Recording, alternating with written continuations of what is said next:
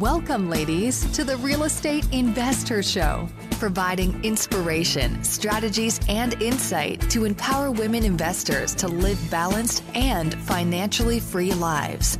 Now, here are your co-hosts, Liz and Andressa.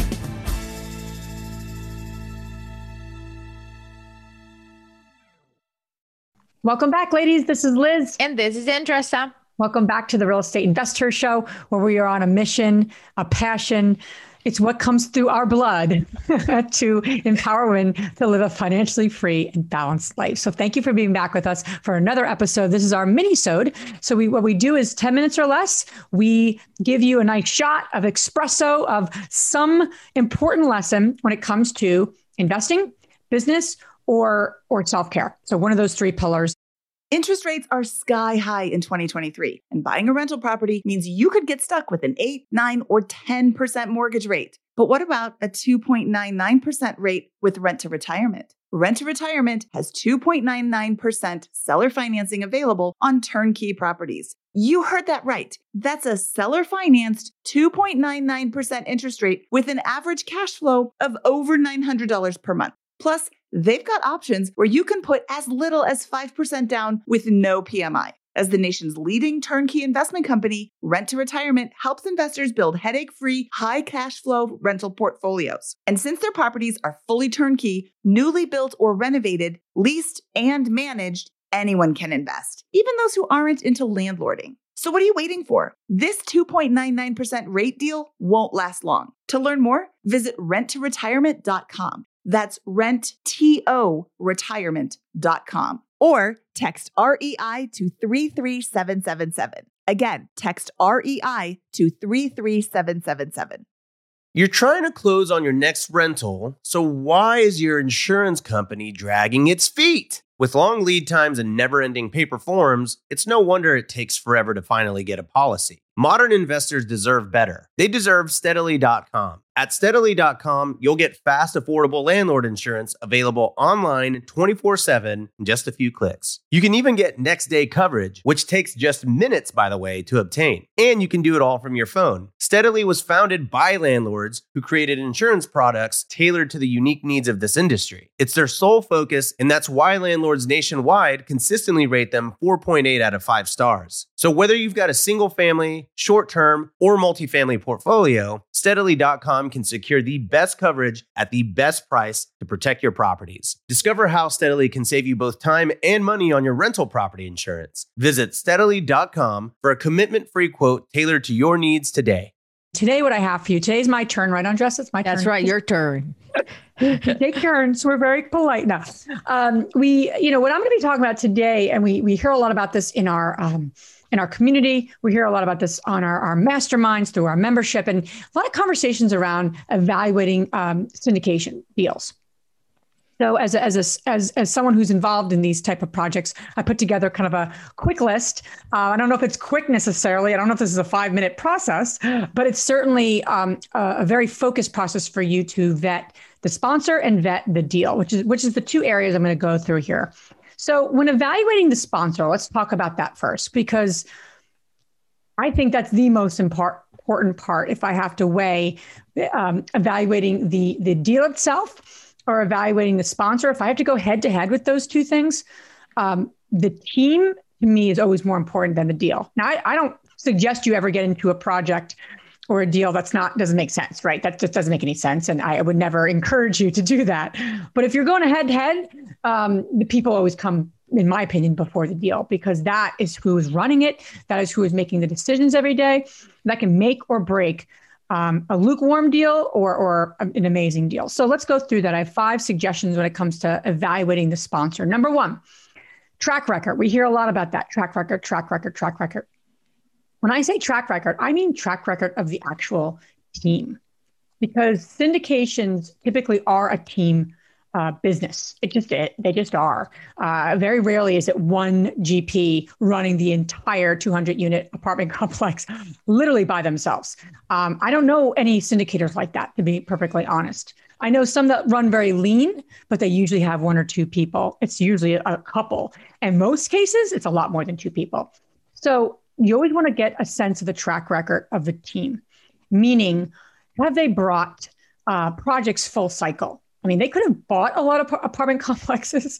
That's not what I'm talking about, because we could all buy a lot of properties. That's really not track record to me. Track record is like proven results. What have they done and what results have they gotten? That, in essence, is a track record. That could be on a single family home for if you're vetting someone who, you want to partner with on a single family home. But for this, you want to see a track record when it comes to apartment complexes, because that's the focus here. That's the niche. So that's very important, again, as a team. And quite honestly, do they have a team? What does their team look like? There's usually a face of these companies, and then there's other people behind the scenes. You want to know the bios of everyone that's involved on the GP side, in my opinion. And who are they? How long they've been doing this? What do they bring to the table? Those sort of things. The full cycle was the other part, is have they brought projects to full cycle, and what have been those returns for investors, and what happened? And that's important. Number 3 is, what is their communication plan? What is their investor relations, plan, if you will? If you said to someone, hey, how do you, what is your investor relations plan, or how do you communicate to your investors? And they say, yeah, we do. And, we send out emails and we pay our investors. Well, that to me is not a great answer, right? That's kind of like, obviously you do those things. I hope so. But, I always like to hear specifics, right? We send out monthly communications. We send out quarterly X. We do yearly meetings. You're constantly hearing, what do you do for your investors to communicate to them about the projects? Not just send me money. That's really great and that's important. But what is happening in the project, especially if it's a huge value add deal? Chances are in that first year, they may not be getting their preferred return or the distribution yet. So chances are, you want to hear, what is their communication plan, and that they have one, quite honestly. And that it includes both, in something in writing, video. Do they ever have open houses? Can all those sort of things. Like, what are they doing to communicate?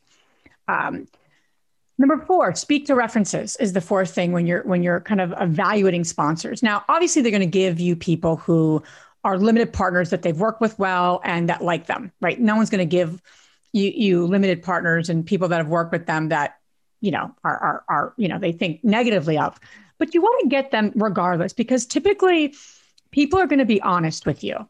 They are, if they've invested with this company, they're going to be honest with you too, right? They're not going to be like, going to tell you one thing and it's actually a reality. So I'm always a big fan of getting references, regardless, because you can ask them questions that you're hearing the answers you want to hear or not hear, and they can kind of give you, whether they know the exact answers you want to hear. That's not really important, but you want to really ask them some really important questions, the good, the bad, and the ugly. And most investors, because they tend to be pretty honest people and they're talking to someone who's a potential investor, will be honest with you. So I'm a big fan of that. I would like to hear, 3 at least would be my suggestion there.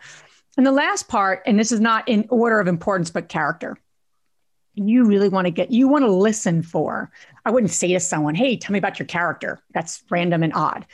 But you want to evaluate their character by these things, right? Their track record, what the references are saying, what their communication plan is. Like, that to me shows character. That shows who these people are. What do they value as a syndicator?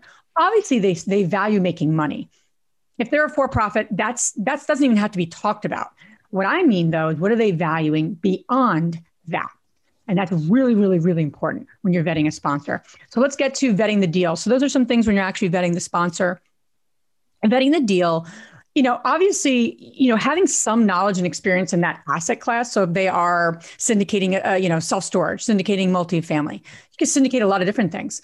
You want to know, you personally want to know have some knowledge and experience in that asset class. Now, will you necessarily have this amazing experience of buying 200-unit apartment complexes? Probably not. If you're a limited partner and you're vetting them to passively invest, of course, you're not going to have the same amount of knowledge. But it is helpful to have some orientation around the lingo that is used, right? NOI, you should know that it's net operating income, right? That's an important term you should know. And I'm not saying you need to know every term and explain it as you're teaching it, but you need to have some basic knowledge. So that's number 1. Number 2, Vetting the deal, review their business plan. Do they have a business plan? Anytime you're working with a team and they don't have a business plan, or it's, oh, we're going to raise rents and increase net operating income, NOI. Obviously, again, that's pretty obvious. They're going to do that. So revenue goes up and they can, continue that. But you want specifics. What is your business plan? Timeline? What, do they have specifics around their business plan?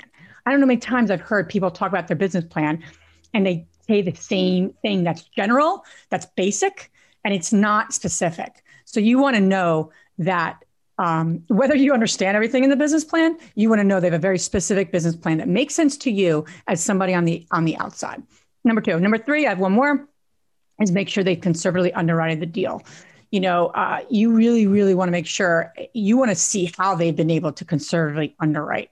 So they're not overpaying, especially in the market that we're in. A lot of people are just making ludicrous offers and buying properties at prices that just don't make sense for a lot of people. We got outbid recently for a project that just literally was 40% more than we offered. It just didn't make sense for us. And then the person who got accepted was literally 40% more than we offered. So to me, if I was someone vetting that person, I really wanted to know, have they conservatively underwritten the deal, or what's their business plan that makes this so amazing? You really want to make sure they've done that, and also that you want to know their process around that. Last thing I'd say is obviously they have a good handle on the market that the project is in, and meaning that again, have they really studied the market? Do they know what's happening in the market? Did they just put a slide up and say, here's some employers? Yeah, anyone can do that with a Google search in about 5 minutes. I can tell you major employers in an area. Yeah, they should have done that. That's kind of like 101. But have they studied it in the sense of what's happening, what's going on, supply, demand? There's a lot of pieces that go into these types of projects. And it's not just like, hey, there's jobs there. Awesome. Like you want to know, it shouldn't be one slide. It should be a lot of slides. Because to me, you can only participate in the market. You can't create the market. You can make a really poor property amazing in a really bad market, and you gone nowhere. So to me, again, if we're evaluating priorities, make sure they know the market, they studied the market. And obviously the business plan is all about the building, the property, all those sort of things. So if you get those pieces in place and you've evaluated it, and then that team is the most important part, is do you trust? And yes, there's agreements, but are these people you want to lend your money to? Do you, in terms of character and values, and just people that would go to bat for you. So that's what I have for today. I went over a little bit. Sorry. No worries. That's awesome. I think that at the end of the day, as a passive investor, you don't want to waste your time, right? So you don't have vetting criteria, you're going to be wasting your time for hours and hours, is even more than that. And at the end of the day, you're like, oh, I didn't know that. I didn't ask that question about you. I thought you did have experience in the syndication, but you don't. So I just wasted hours evaluating a deal, but this is very important. So if you create like filters, right? Use what Liz said and create, okay, if it passes here, then I'm going to look at the next phase. If it passes, then I'm going to look at the other phase. But just don't jump into the numbers itself without really understanding the market and the sponsor. To me, as Liz said, like this is like the if those don't pass, I don't care how it looks like. The market and especially the sponsor, I don't really care. If we don't click and the values are not aligned, the returns might be looking pretty good on paper, but it's just not a good fit. I love that. And that's a really good lesson on Jessa for everything, right? Do you have criteria for anything, let alone just evaluating a sponsor? Yeah. And criteria helps you see black and white, which I know Andres is amazing at naturally. But for me, who's not a black and white person, having criteria makes it so much easier, right? Because it's not like this gut feel. No, it's like, does this pass the kind of litmus test of what works for you? So I love that. And it, again, ladies, use that for a lot of your kind of areas of your real estate investing businesses. What is your criteria? And if you don't have it and it's not written down, it's going to feel vague and it's going to feel like, well, anything could work. They seem like good people. Yeah, they've been doing this for a long time. Okay, well, if that's how you feel, you're lending your money to them. I would definitely do a little more due diligence than that. So with that, thank you so much for being on with us. And and if you have any ideas for minisodes, send them to podcast@therealestateinvestor.com. We want to serve you, we want to help you, and we appreciate you being on this journey with us. Thank you. If you enjoyed this podcast and want to receive updates on our next interviews, go to our website, therealestateinvestor.com. There, you can subscribe to our show, become part of our investor community, and get updates on upcoming episodes. If you like our show, please share it with other women who would benefit. And don't forget to leave us a rating on iTunes. We'd really appreciate it. And as always, we encourage you to take one action as a result of today's show and put it into motion so you can live both a financially free and balanced life. Thanks for spending time with us. Ciao.